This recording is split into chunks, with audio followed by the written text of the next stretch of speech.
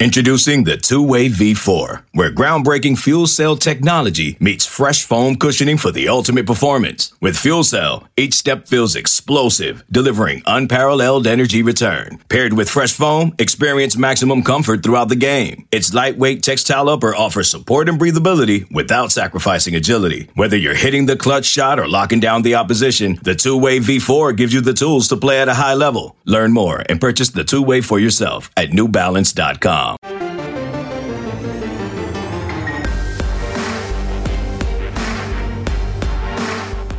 You've discovered your link to GoPowerCat.com's PowerCat podcast. Now, here's your host, GoPowerCat.com publisher, Tim Fitzgerald. Welcome to the PowerCat Questions podcast. What a week. It's been a full week, and we're recording on Tuesday. I got done with work on Monday after posting a bunch of stuff, and I thought, wow, is tomorrow Friday? I literally did. But I'm not very bright. Tim Fitzgerald, Zach Carlson, Ryan Gilbert here at the Go PowerCat home studio in Dog Spa. There's currently a dog on the couch doing something I don't want to describe. Come on, you would if you could. Oh boy. If you are a subscriber to GoPowerCat.com, you are getting your money's worth this week. We've had back-to-back cannonballs, which is insider information only at our VIP message board, Wabash Station. Good stuff, juicy stuff. And we appreciate your questions that we won't be discussing here on a public podcast.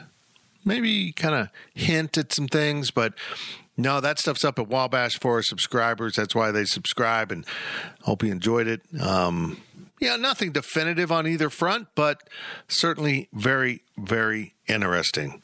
We're sponsored by The Fridge. They're very interesting. They have liquor and booze and stuff. I just found out a buddy of mine has a dog named Bullet, spelled like Bullet Bourbon. And I thought, maybe I should get 3 new dogs, because these 3 are defective as hell, and name them Bourbon, Whiskey, and the female can be Gin. I won't like her because I don't like gin. No? I don't know what to say. I was just inspired by The Fridge Wholesale Liquor. Okay. Our segment sponsors are Tanner's and the High-Low. Making big plans for Tanner's. I'll probably be down there some on Saturday, because Saturday is Real Patty's Day in Manhattan. It's the actual Patty's Day. Because, Patty's Day falls on a Wednesday. So it gives us true Irish people a double opportunity. You can have the Real Patty's Day, which, by the way, is spelled with D's, on Wednesday, and go down there and be truly Irish.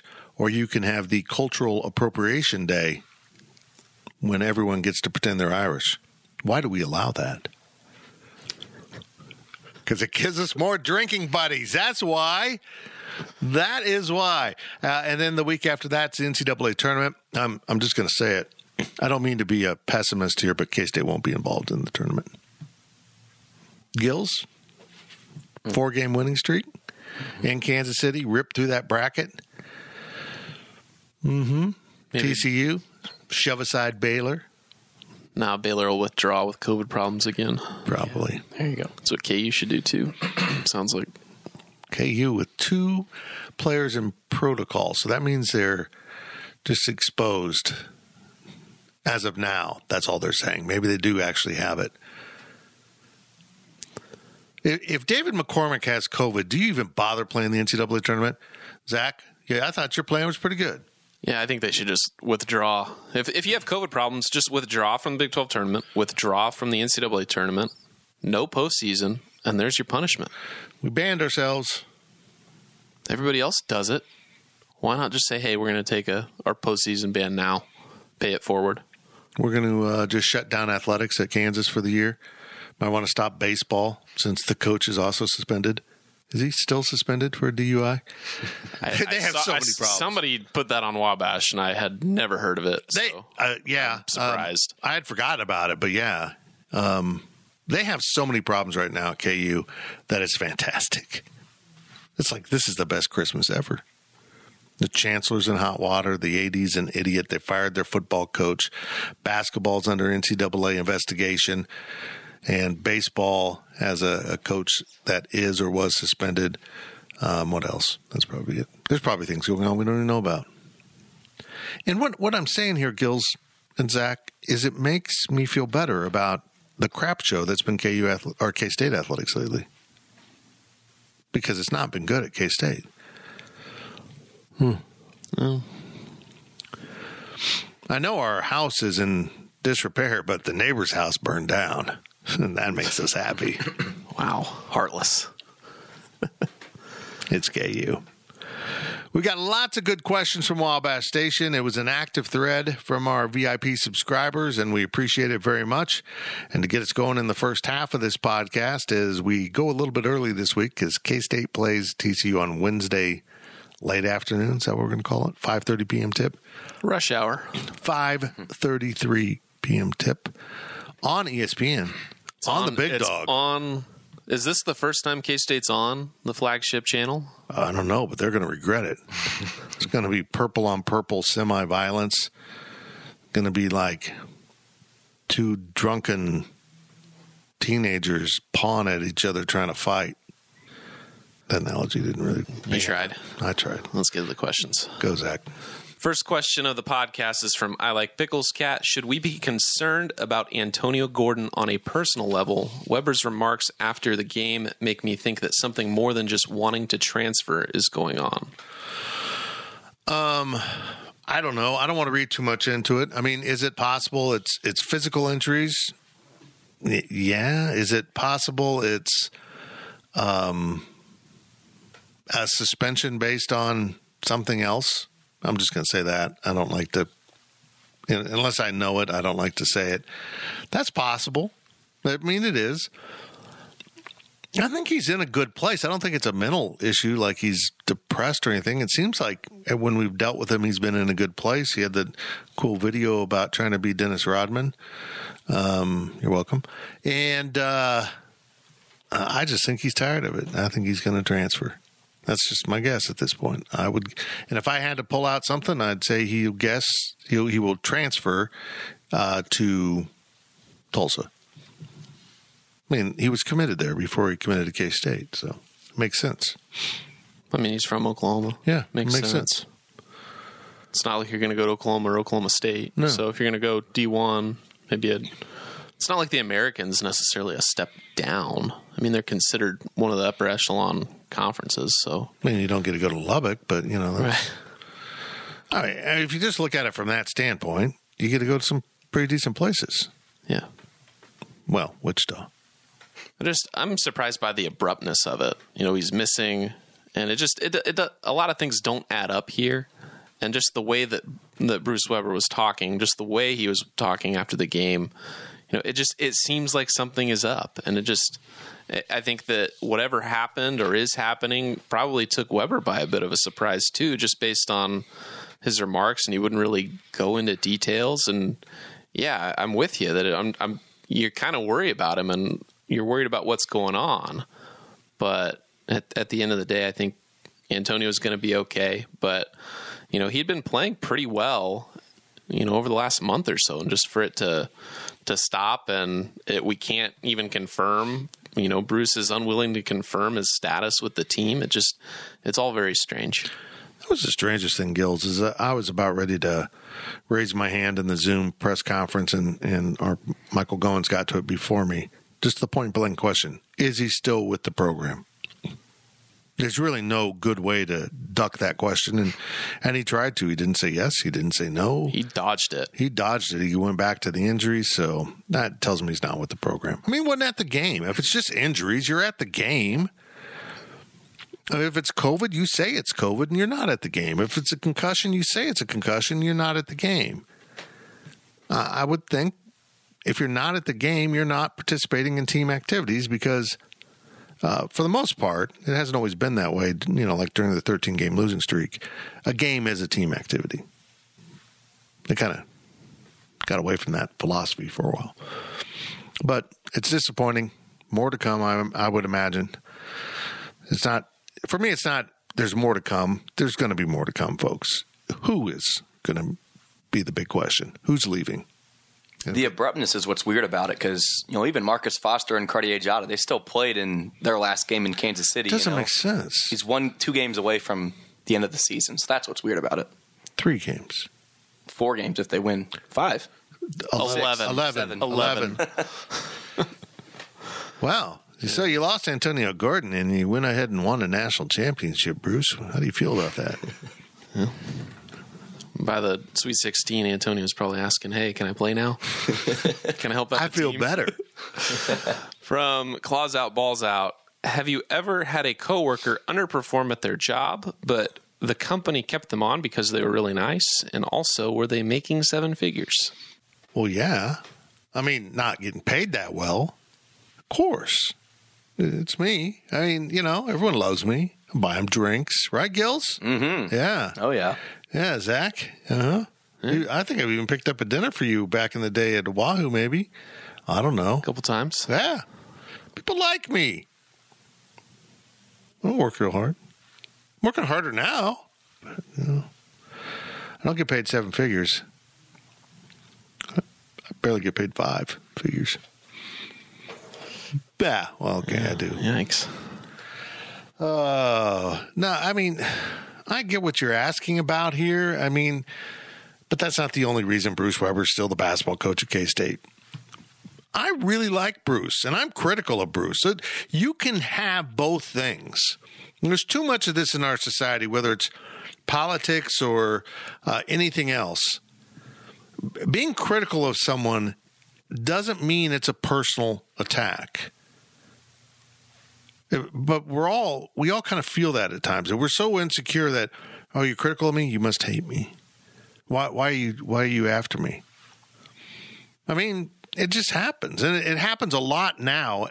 It happens more in this profession than it did 10 years ago. You're critical of a coach or someone, and they have a meltdown. They internalize it. They take it as a declaration of war. And anymore, if you say something people disagree with or you do something people disagree with, it almost just makes it all, it's not about work or anything. It's just so internalized. Bruce is a great guy.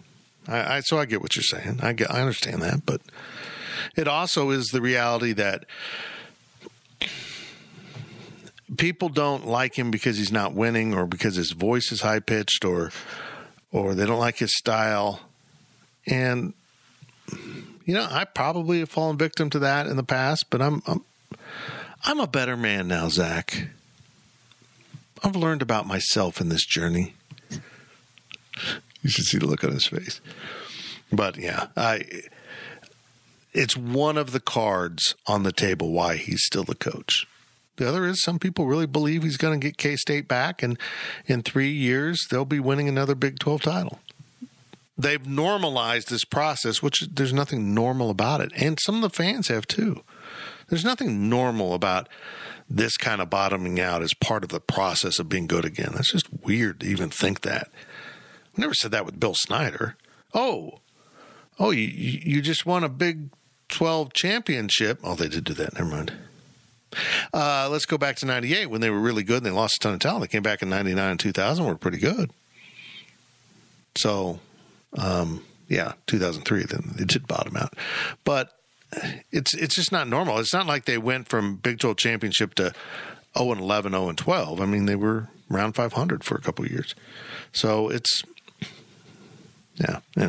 I'm just talking now. It's okay. Let's move on to the next question. Next question is from Jim Cat. Are you surprised that Jamie Dixon has done so poorly at TCU? No. I know they have not been good for a long time, but I really thought he was better than this.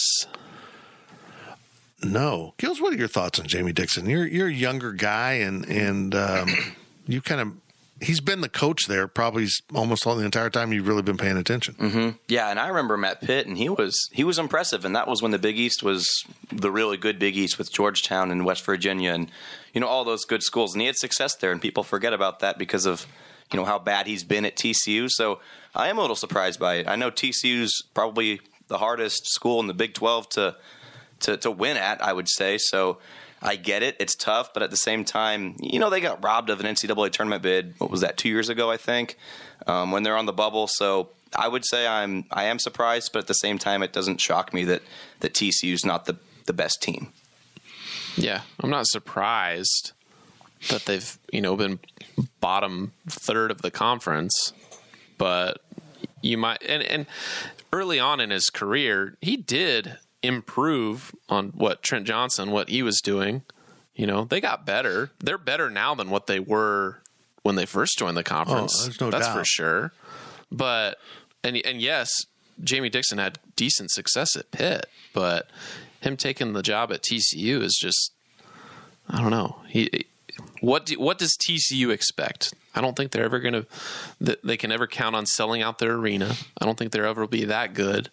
But a bubble team is about their ceiling, at least right now. That year they got, they made it, they were just short of the NCAA tournament and they made the NIT. That's about the limit there. That's about what you can expect from TCU. And while Jamie Dixon is a better coach than the NIT, is he good enough to make TCU better than the NIT? I don't know. Let's review Jamie Dixon's career. I just found it interesting here. I hadn't looked at his numbers for a while. And again, I'm just going to focus on his conference standings. I mean, he won more than 20 games all but one season at Pitt. And he was there from 03 to 16. So I got to do math here, and I'm going to explode, and that's not what I want to do. He was at Pitt for 13 seasons, it looks like. One season, the second to last season, he won 19. He started off with not a bad season at all, 31-5, and won the Big East. That's a good way to start your career. He dropped to fifth, 10-6, 10-6, 12-4, 10-8, 15-3, tied for second. 13-5 tied for second, 15-3 won the league again, and then they dropped to 5-13. Does that sound familiar? Tied for 13th in the conference. The difference here, though, is he had been in the NCAA tournament, including an Elite Eight run. Well, this is getting really eerie now. He including an Elite Eight run, then 2 rounds of 32. And then they dropped to 13th in the Big East, and they won the CBI. I don't know if they have a trophy for that. Would you have a trophy for the CBI and actually put it out on display? Or would it be like socks you got for Christmas? Nice socks. Like they're in the dresser, and you can see them, but you're never going to point them out? Yeah. Then in 12 and 13 after that, they went back to the NCAA tournament. They went 12-6 in the Big East, and then they joined the ACC, and that's where things started to get a little more rocky. 11-7, fifth, and then back-to-back ties for ninth place at 8-10 and 9-9. So he was still hovering around 500, but they had dropped substantially in terms of where they were placing in the ACC. He went round of 32, NIT first round of 64. In his 3 years with Pitt in the ACC, he came to TCU and was a miracle worker. Wow. They went 6-12 his first season, but 24-15 overall, and they won the NIT. 21-12, 9-9, fifth in the Big 12, went to the NCAA tournament and Webered the first round. Then 23-14, 7-11. This is the year you're talking about, NIT semifinal last year. 16-16, 7-11, nothing. This year they are sitting at 12-13. Oh, this hasn't been updated. They were 5. Maybe it has 5-11, 8th in the conference. So this is his worst year in terms of conference record since that CBI championship season back in 11 and 12, but they won 22 games that year, so they were able to get into the postseason. They're not going to get into the postseason. So I guess there probably would be reasons for discontent in Fort Worth. By K-State standards, he's got another good year under his belt to go, and maybe 2. I mean, this is part of the natural transition, apparently, at Kansas State. Maybe it's all purple teams where you get to bottom out and ramp back up. This has been a brutal year for the Big 12. 3 programs got caught in transition. TCU to a lesser extent. They got some players. They're okay. K-State, in particular, Iowa State should be better than they are, but they're still the bottom three in this conference are the bottom three. The top 7 will all be in the NCAA tournament. It's been brutal. I mean, K-State won the bad division going 3-1, and they can emphatically win it by beating TCU on Wednesday. So I don't think they'll fire Jamie Dixon. He is their guy. I mean, he is a frog. He went home. He left a good job to go home. You got to reward him for that. Hang on to him. And honestly, I think this year might be more of an aberration. I think you do give him another year to see what happens. And if they continue to underachieve and then they're 8th, 9th, or 10th next year, maybe you light him up. But he's 96 and 70 overall at TCU, 34 and 53, 39% winning percentage in the Big 12 in his 5 seasons. That was a lot of Jamie Dixon information. By the way, he wears a size 42 sport coat. I don't know that. I just thought I'd throw it in. Next question's from Rasslin1982. How long before basketball is fun to watch again? Even when we've won these last 2 years, has it been enjoyable to watch? Gills, you watch a lot of basketball. Is college basketball fun to watch on the whole? I like it a lot more than the NBA, yeah. Yeah, well, I agree with that. But I think the way it's officiated now has made it an uglier product than it should be. Mm-hmm. I agree. And plus, I think analytics have kind of taken a bite out of college basketball. There's no more running rebels. There's no seemingly teams that go out there with reckless disregard to how you should play the game and just go out there and chuck the ball and run up and down the court and foul you a lot.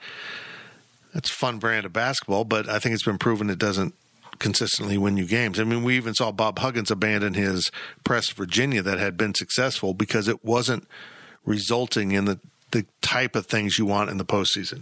Might have been successful in the conference, but he got in the postseason and then that kind of fell apart. I think college basketball is an ugly product, but there's no doubt that even when K-State was winning conference championships, you never really had entire games that felt well executed and elegant, right? I mean, it was the offense. Bruce Weber can't coach offense. And he didn't have anyone on his staff who apparently can, because Chris Lowry is also a defensive coach. I mean, that's just true. It's an ugly product offensively. Now, I personally, because I'm the kind of guy that goes to baseball games and appreciates the pitching, and I really appreciate the brand of defense they play. I like Bruce Weber's brand of defense more than I did Frank Martin's, the Dobermans, because I thought the Dobermans were a little bit too reckless, a little bit too many gambling, and there's something just suffocating when K-State plays really good defense that's really fun to watch. The rotations, I like it. But you compare that. You don't have to trade one for the other. You compare that with a better offense, and it's always baffled me how Bruce Weber goes to press conferences and says, we need to run more. We need to push it. And that is never translated to the game. In fact, you can hear him telling his team to slow down. And if you look at the Ken Palm or whoever was measuring it, they're like one of the most sedentary, slow-paced teams in all of college basketball.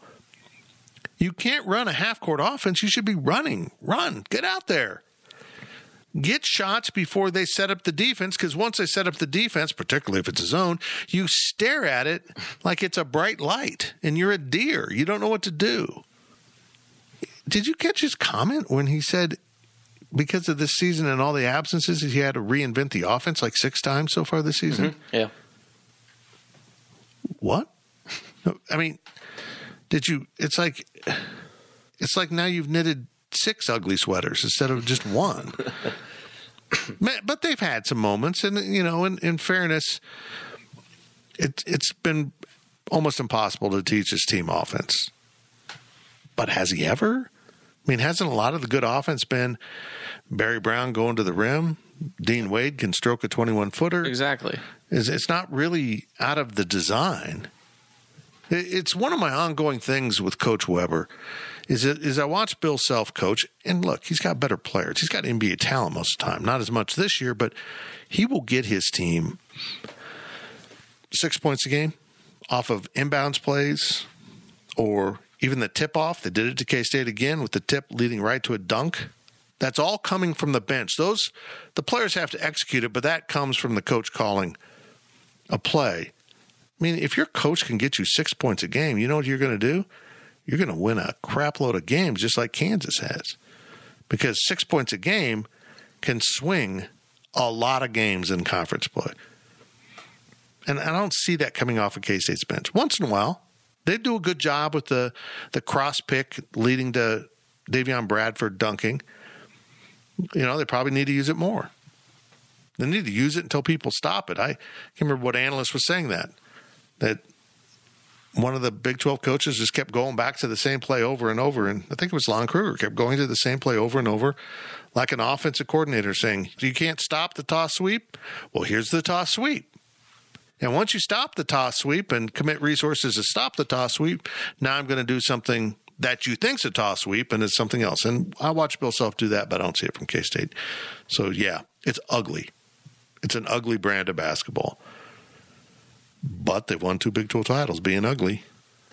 So sometimes that ugly sweater will get you a date. I mean, even when they're winning, it's not satisfying basketball to watch, in my opinion. Yeah. As cool as it is to have hard-nosed defense and hold opponents to under 60 points a game, when you're scoring 6 more points than them, is it really satisfying? I mean, yeah, the wins are nice, but the game itself needs to be somewhat thrilling here, in my opinion. Like you mentioned, Barry Brown, Dean Wade, they would score. K-State just hasn't had that the last 2 years. Nobody that's willing to go score. So, or even capable. Or even capable. So until you find those pieces, maybe it's Nigel Pack. Maybe it's Davion Bradford. There needs to be somebody out on the floor every night that you can look at and say, that guy's going to get 20, that other guy's going to get 15. I mean, that's when K-State basketball will be exciting for me again. When you can look at Barry Brown and say, he'll get 20. Dean Wade, he's going to go get 15. There isn't anybody like that right now. Maybe Nigel. But that's about it.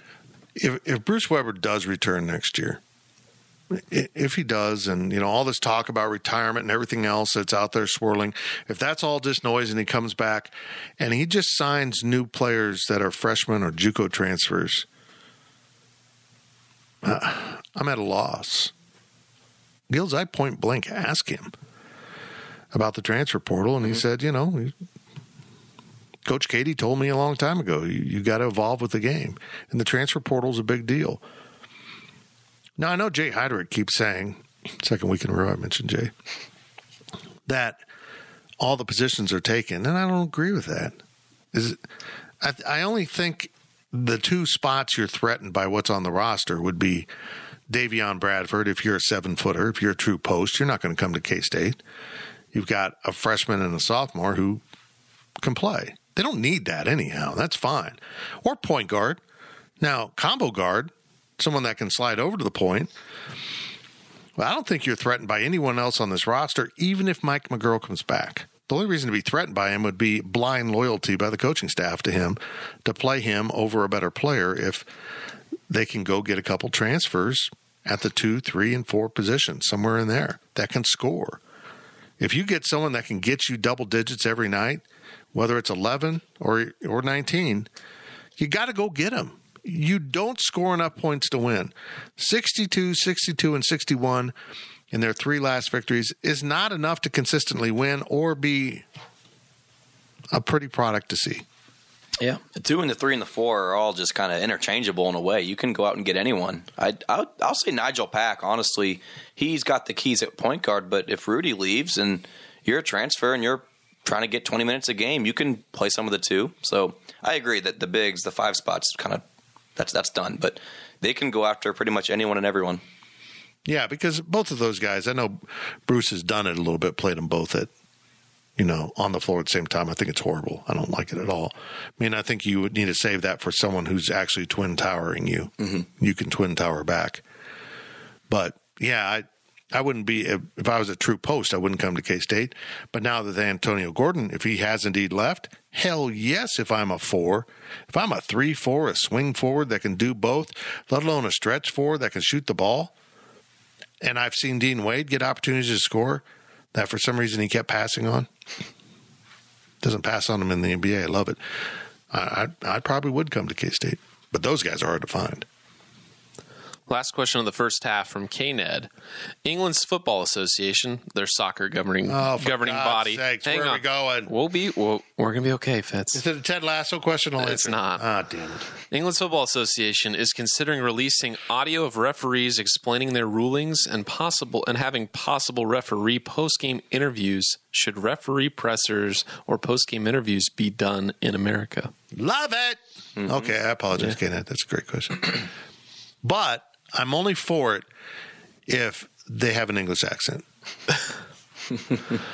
At least with basketball, it should be like football. You know, when they go to the monitor and they need to make a ruling. I mean, hockey started doing it. They'll say what the ruling is to the entire arena and have a mic.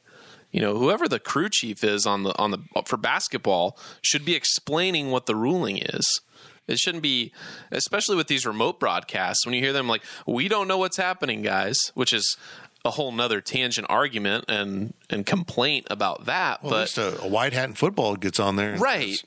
Basketball's like the only sport, is what I'm saying, that you can't figure out the ruling. You don't know what it is. In all seriousness, let me ask you a question. Do you want to give John Higgins, Jerry Pollard, or Doug Sermons a microphone? Yeah. Yeah. Guys, I'm going to go to the monitor. Doug, you just want to talk to everyone, don't you? Yeah, no, I agree. They should explain it, and I've got a problem. You know, there's the pool reporter thing, where if there is a question about the rules, you can have a pool reporter. But universities interpret that to be their SID. Bull crap. A working member of the media should be able to ask the questions with follow-ups as the pool reporter. A pool reporter isn't sending the White House correspondent in to ask the president a question. A pool reporter is asking the question to the president for everyone to hear the answer. And I think it should be exercised a little bit more often. I mean, we heard your explanation over the PA about this. What was the exact ruling?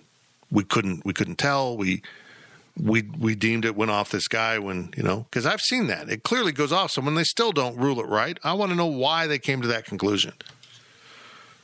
They should be held accountable. If they literally look at a replay and get it wrong still, they should be held accountable for that. They're not held accountable enough. And that's what he's getting at. Yeah. They clearly are not. They're untouchable, and they officiate like they're untouchable, and they officiate like they're more important than the game, the coaches, or the players. They are the game. To Doug Sermons, he is God on that court. And if he wants to tee up Bruce Weber for saying golly gee to him, he will do it. And if he wants to just warn Bob Huggins for telling him that his mother's a you-know-what, it's Doug Sermons' game. He can do that. He can do whatever he wants because he is not accountable to any way, at least in a public forum, and as far as I can tell, in any forum, because he keeps getting promoted as one of the best referees when he's complete horse crap. See, I think, yes, I would love to see referees have post-game press conferences and have to answer questions, but initially it would be a total disaster. You know, these guys would melt up there, having to explain their decisions. And once the quote-unquote good officials right now, or the ones that are the regulars, if they melt trying to explain their decisions away, they're not going to be hired. You know, they're not going to be calling games more. So the press conference essentially becomes part of the game. You know, if you are going to be held accountable, and if you can defend your actions out and your decisions out on the floor, out on the field, you'll be able to eloquently explain those, and you'll be considered one of the good officials. And I think it's another element that the referees need to be able to defend their calls well. Gills, Michael Goins asks very direct and blunt questions. I love it. Mm-hmm. Would Doug Sermons call a technical on him? Yeah, Doug, this is a media event. You can't call technicals on the media. He'd probably remove him from the Zoom. Exactly. I'm kicking you out of here. You bring up a good point, though. I mean, we go in and critique the players. Why'd you do this? Why'd you do that? The same thing should be, the officials should be held accountable. There's no reason they shouldn't be, I think it's part of the game for the players and the coaches to go address the media. Why not the refs? Another angle, the media needs to be more informed on the rule book too. They need to know. Yeah, they need to know it just as well as the referee. If you're going to ask the hard questions, you need to know what the hard question is. Any particular rule you're after there? No, I'm just thinking of potentially. I mean, there are potentially complicated rules, when it comes to flagrants or other things that have a long list of criteria that the ref surely should know. But I'm still astonished at the number of games I watch. And the analyst says that's not charged because the defender's feet are moving, which has absolutely nothing to do with the rule. It's about your body position. Basically, your hips are what's important. If your hips are and chest are in front of a guy, it doesn't matter if you're dancing with your legs. It's a charge. You're right. There's some of that going on. Not with me. I know everything. I think we all know that. You should become a ref. I think it'd be fun. I used to referee slow pitch softball, and I was pretty good at it because I was Doug Sermons. See, I come from a point of understanding who Doug Sermons is. Because it was all about you. This is my field. Diamond. This is my field. And if I want to call a strike that's 3 feet over your head, it's a strike. We'll be back on the second half here with the Power Cat Questions podcast, sponsored by Fridge Wholesale Liquor. The Power Cat Podcast will be right back.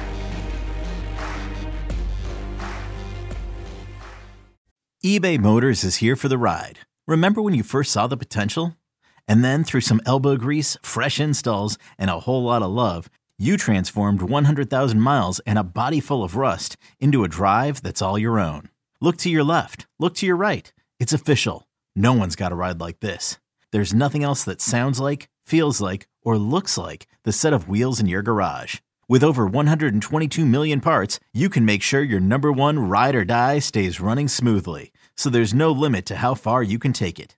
Brake kits, turbochargers, engines, exhaust kits, roof racks, LED headlights, bumpers, whatever your baby needs, eBay Motors has it. And with eBay Guaranteed Fit, it's guaranteed to fit your ride the first time, every time, or your money back. Plus at these prices, well, you're burning rubber, not cash.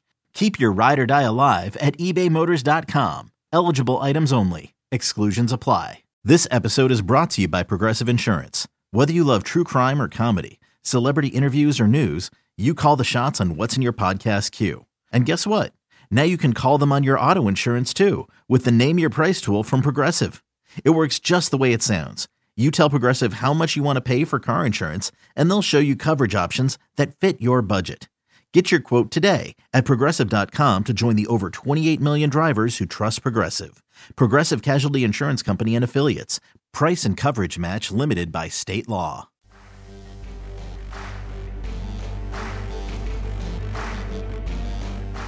We now send it back to the Power Cat Podcast. Welcome back to the Power Cat Questions podcast, sponsored by the Fridge Wholesale Liquor. Thank you for coming along for the ride today. Long first half as we got into a lot of topics, and much more awaits here in the second half. And our segment sponsors are Tanner's and the High Low. Get to Aggieville on Saturday. Come to Manhattan, folks. If you want to get out of town, Saturday is St. Pat's Day in Manhattan. So come on down to Aggieville. I don't know if downtown's doing much with it. The road race, of course, is in Manhattan. I will not be running. I'm just going to put that out there in case there's any confusion. I mentioned the road race not because I'll be competing. I don't feel like that's fair to the other competitors, that their race be interrupted for an ambulance. So I won't be participating, but it will be Saturday is St. Patrick's Day. Not Fake Patty's Day, because if you haven't heard, they're not doing that anymore. Yeah, whatever. And this is real Patty's Day. This is the actual one. Saturday in Aggieville. So get to Tanner's and the High Low and all those other great businesses in Aggieville and throughout Manhattan and come to town. It's supposed to be nice this weekend. Come hang out, man. I'll be the guy in the green shirt that says world's largest leprechaun. Here we go. Second half of your PowerCat Questions podcast. If you're a VIP member at Go PowerCat, you get to ask the questions at Wabash Station. And here's Gills. First question of the second half from Claws Out, Balls Out. On a scale of 1 to 10, how important is this year's football season for recruiting? It seems like another bad year could really destroy the belief in what Kleiman is building. It's huge all the way around. If you want to look at it from a recruiting standpoint, I mean, they're struggling with that 22 class. They just are. You can't have that bleed into 23. I mean, you need to kind of get over the hump a little bit, maybe more like that first season, and prove that the COVID season of 2020 was an anomaly, not just for recruiting, for everything, but for your players, for your coaches, for your fans. Got to get more buy-in from recruits on up, and they're capable of that. And as I've said, because of that nature of that 6-game opening portion of the schedule, the first half of the schedule, it's brutal. Southern Illinois beat North Dakota State, and that's your Patsy game. They didn't just beat them. They took them apart. So, yeah, all 6 of those first games have different levels of difficulty that make you worry. It gets a little bit easier on the back half, but you got to be alive and well by then. So, yeah, they need this. They need a good season. I mean, I'm not talking 10 wins, but above 500, certainly as a baseline. 7 wins. That's what I think they'll end up with. But if they can get to 9, even 8, good. Build that belief. Yeah, I don't know how to scale it. I mean, it's obviously you need a 10, but what is a 10? You know, recruiting is important every year. It needs to be a 10, you know, based on, you know, what your football season's result is. But what is a 10? Is it that baseline of 7-5? Is it 8-4? Is it 9-3? What is one more win going to do for the improvement of recruiting, so to speak? I don't know if there's a good answer for that, but K-State most certainly needs to be above 500 as a starting point. I'm with you, Fitz. Recruits aren't looking to come join K-State because they won 10 games. They just want to know that when they're there, the program will be moving in the right direction. Now, you can't keep going backwards. If they go to 4 wins this season, they're in big trouble. I mean, if they go from 4-6 to 4-8, it really is going the wrong way. I don't think that will happen. But if they get a bunch of injuries early, they lose it to Stanford. That Stanford game is huge. Huge. Stanford's not supposed to be great. They're supposed to be okay. So it's almost like playing a TCU or I don't want to say Tech. I think Stanford's better than that. On a neutral field. You got to go win that, man. Come home, handle Southern, which I don't know if they'll be good or bad, playing a spring schedule followed by a fall schedule. That's just weird. How many games are they playing in the spring? I think they have a 10-game schedule. And they're going to go full fall. And they'll be in the playoffs, too. I'm not terribly worried about Southern Illinois. Nevada's good. And then you jump into the Big 12 with Oklahoma State, and Iowa State. It's just awful. You got to beat Stanford. Next question from I Like Pickles. Cat, while I think our football starters will all be Big 12 caliber, I don't see many difference makers. Which players can make at least honorable mention in the Big 12, and how many do we need to be in the top 4 of the conference? Well, I think the offensive line is going to be pretty good. And I think we might see 2 or 3 guys that were starters last year lose their jobs. Maybe 2. It's going to be really competitive. When I did the mock-up of, for a story of that offensive line, I came up with 12 guys. 12. And they've got a lot of young talent they really like. If you're looking for dynamic playmakers, you already have one in Deuce Vaughn and another one that is highly thought of in Skylar Thompson. K-Staters hopefully now realize the value of the kid after what happened last season. They need to. And I think getting Joe Irvin back is really promising. It gives you someone else that can maybe be, not the same type of player, but another guy that can get out there and do some of the same things. Someone has to step up at receiver. There's just someone needs to have a breakthrough big-time season, period. Defensively, if they shore up the middle, they get some depth at D tackle, linebacker, I think they're going to be pretty good. And I do think there's some upper-level guys there. I thought at times last year Bronson Massey was about ready to break through into what we always thought he could be. So I'm really happy he's back. Daniel Green, maybe. He shows flashes. And I think they got some really good guys on the back end. I think the corners are as talented as K-State's had because of COVID. Because they discovered Echo Boydo and Justin Gardner were big-time players. They brought in a transfer. They got some other young guys. Folks, I think they have the makings of a pretty good team. But do they have the football equivalent of Michael Beasley? No. I mean, no. But guys mature into it and step up, and maybe we'll see that. A receiver's got to step forward. And a tight end, it's got to – he doesn't need to match Bradley Moore, but he still needs to have a threat because it's so important in this offense. But receiver, come on, man. One of you's got to do it. Whether it's one of the guys we know about or someone that's going to all of a sudden erupt into a player, they've got to have it. I mean, to answer the question, I think you need probably 6 or 7 guys making the all-conference team if you're going to be in the top 4.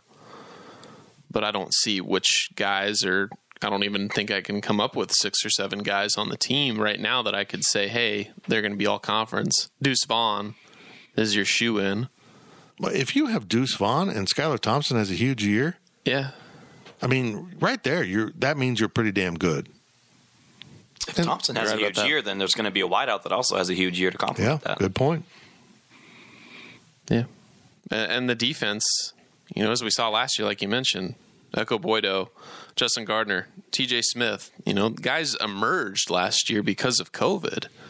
And you'll get those guys back. And I don't know if those are all conference types of guys. I'd love to see it. But there's still some unprovenness out of them, but definitely something solid going into the future. Is unprovenness a word? Unprovenness. I made it up. I would go with unprovenability. I think that's a good word. Next question from Raistlin. What'd you say earlier? Wrestling. That's Wrestling 1982. Or wrestling. How much is the motivational speaker paid, and wouldn't that be money better spent on recruiting personnel? I don't know. We don't think he's paid by the university. We think it comes out of Kleiman's personal. We can do some digging. We'll do some digging on that. We're actually curious about that, and I would agree with you. I mean, obviously Chris Kleiman sees a role for him, and True Carroll mentioned how fired up he was after hearing him speak, and I haven't heard anyone say a bad word about him. I think it's weird. I just do, folks. I think it's weird. You get this guy that flies in for your games and rah, rah, rah, and he's on the sidelines acting like a coach, and I don't know. I think the whole thing's odd. What a great life. Don't really have a job. You're just kind of like a motivational guru consultant flying around from Alabama to Fargo to Manhattan, all the hot spots, and firing people up with stolen slogans. Pound the stone. Didn't come up with that, but I took it. Win the dang day. Well, I don't know about that one. Someone else come up with that? Hope he doesn't hear this. He'll kick my ass. He could. He could just stare at me and scare me. Next question from Mountain Dew Cat 74. Has there ever been a lower point in the men's sports? Not that I know of. They've always been good in one or the other. It's kind of like they teeter-tottered football. And that's part of the reason why Lon Kruger left, is all the resources were going to football, and he wasn't getting his practice facility. That's how long it took them to build a practice facility. Lon Kruger wanted it. Dana Altman didn't get it. Tom Asbury didn't get it. Jim Woldridge didn't get it. Bob Huggins didn't get it. It went on the chalkboard while Frank Martin was here, and Bruce Weber got it. So, yeah, I mean, yeah, it's pretty bad. It's pretty bad. But, they were so good in basketball until, the 80s when football started to take over later. Very frustrating. Arg. Zach, in your vast memory? I can't think of anything. Yeah. I mean, really, basically my entire life, K-State football has been good. Right. K-State basketball has been good for half of my life or so. The early part was the 90s, and we know how that was. The 2000s, early 2000s. To see what they were like. I mean, and then you go before when I was born, K-State basketball was the good team and K-State football was terrible. So there's like this period where one or the other is good. I mean, we're truly at the bottom, which is crazy to say, even coming off of a 4-6 football season. It's not like K-State's what they were in the 80s, you know? It's just K-State basketball is that bad this year. I mean, that's the anomaly. That's the problem. These last 2 years, you haven't seen this kind of thing. Maybe like 2004 when Bill Snyder won 4 games and, they dropped off the end of the table and Asbury was still the coach, or Woldridge was still the coach then. Maybe. I don't know. For my life, nothing compares to this. This sucks. So, yeah. It sucks. But, as we've covered earlier, at least we're not KU.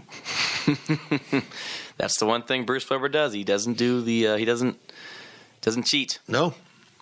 Last question of the podcast from Mountain Dew Cat 74. Is the athletic department still suffering from a John Currie hangover? He ran off a successful coach, possibly gave Weber an impossible set of limits, and created tension and butted heads, with Snyder establishing an environment in the football program that possibly still haunts the Veneer complex today. That's a deep question, Very Zach. deep. You had Very to include that, didn't you? Sorry. Mountain Dew Cat asked some good questions this week. I mean, look, we're like 40-plus minutes into the podcast. We've been brilliant, by the way. And we've used up all of our good brain cells. Now we're just left with the backup brain cells. And we got to answer this, Zach? Really? Yeah. Yeah, I get your point. I get your point. Anytime you're running off, you're hazing is a better word, hazing a coach based on personality and not what's going on the court. Yeah, I mean, you're not really working in the best interests of athletics. You're working in the best interests of you. This is the thing that bugs me about a lot of ADs. You forget you're the boss and you're supposed to run a successful athletic department. And all John Currie could see from his coaches was, I don't like Bill Snyder. I want to get rid of him. They're winning games. I mean, they're not going to the BCS, but he's stringing together bowl games. John, there's a lot of room below that you don't want to mess with. But he wanted to get rid of a Hall of Fame coach, and that tells you all you need to know. Set aside what he did with Frank Martin. Frank yelled at people. And that was threatening to John. He was mean, but he wasn't mean off the court. He was just mean on the court, and that's just not fair. I mean, he was looking at things through a John Currie's perspective. I've said it before, I'll say it again. He's a beta, and he was threatened by any alpha, Deb Patterson included. It's not about being a strong man. Any alpha coach threatened him, and he had some. But with all that said, he set a tone with fundraising and development and building facilities at Kansas State that still lasts and has greatly changed the future and outlook of the department. Gene Taylor's picked up on it. If they stay on course, they won't have a new Coliseum or Fieldhouse, but Bramlage will be much different if they blow out the west side and put in a new structure there and have a tunnel entrance more close to ground level so older fans can come in, mid-arena, more stuff underneath there, better locker rooms. They're going to totally change what Bramlage looks if they can raise all that money. And right outside of there will be a beautiful volleyball facility that will be able to house other things than just volleyball, but it'll be primarily volleyball with an Olympic training center running down the side there all the way out to college in the, left field, beyond the left field wall of baseball. I mean, that doesn't mention what they want to do with the indoor facility and all of that stuff that will go in that east parking lot, which people are pissed about, but they got to get over it. And then the old indoor facility will become the indoor track facility, and it'll be dressed up with a nice indoor track. because, Ahern is just not a good indoor facility. And there really isn't a really good one in the Big 12 now. The best ones were A&M and Nebraska. Talking about football? Indoor track. Oh. Indoor track. Okay. And I did make that clear, right? Indoor track, that will be the indoor football facility. And, that'll be a nice facility. It's adjacent to their outdoor track, and it's perfect. Yeah. So all of that, even though a lot of those plans came from Gene Taylor, the momentum came from John, and I don't think we should forget that either. K-State doesn't settle on crap anymore when it's building things. It doesn't build a deck without restrooms. It builds a oddly named Shamrock Zone, which I understand is from a donation, but it's just odd. That is going to be absolutely incredible. And if you've been in the club level on the west side now, it's absolutely incredible. And the football facility is absolutely incredible. I wish they would build a structure there on the east side to match and put athletics offices in that, but that's not going to happen. But all of that is because of John Currie. And don't be confused. He changed the game. No longer feeling sorry for yourself because you're little old K-State. You're not settling on facilities. And yet he was prepared to settle on results on the field just so that he likes his coaches. Weird. Just the whole thing was weird. Oh, I don't know. He was Jekyll and Hyde. Some really cool things, and the other things are like, what are you doing, man? Why? That it? I don't have anything to add. I agree. Okay. Gills, you haven't flunked out yet, have you? Not yet. Okay, keep working on that. What, 4 more weeks? 8 more weeks? Yeah, 8, I think. Got a career lined up in male exotic dancing or something fun? Yep. Okay, good. Use that K-State degree. Yep. Those journalism degrees are really valuable nowadays. That's it for the PowerCat Questions podcast. We'll talk to you next week. We'll have the insiders and questions after, probably. Let's be honest here. Basketball season will be over. What do you mean? Next week. No.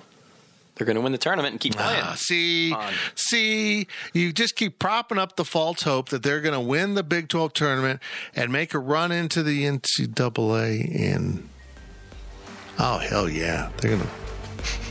We're going to Indianapolis, Zach. We're going to cover the Cats in the NCAA tournament for 3 weeks straight. I just rolled my eyes. PowerCat Podcast. All rights reserved. GoPowerCat.com and Spirit Street Publishing.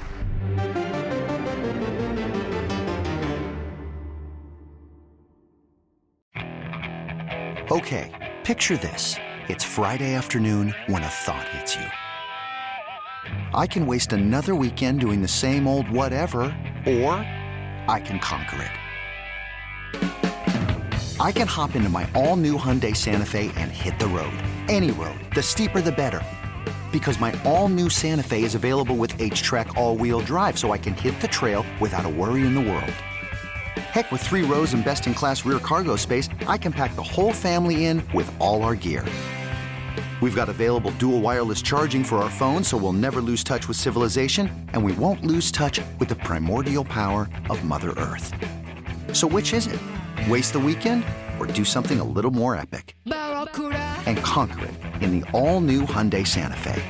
Visit HyundaiUSA.com or call 562-314-4603 for more details. Hyundai, there's joy in every journey.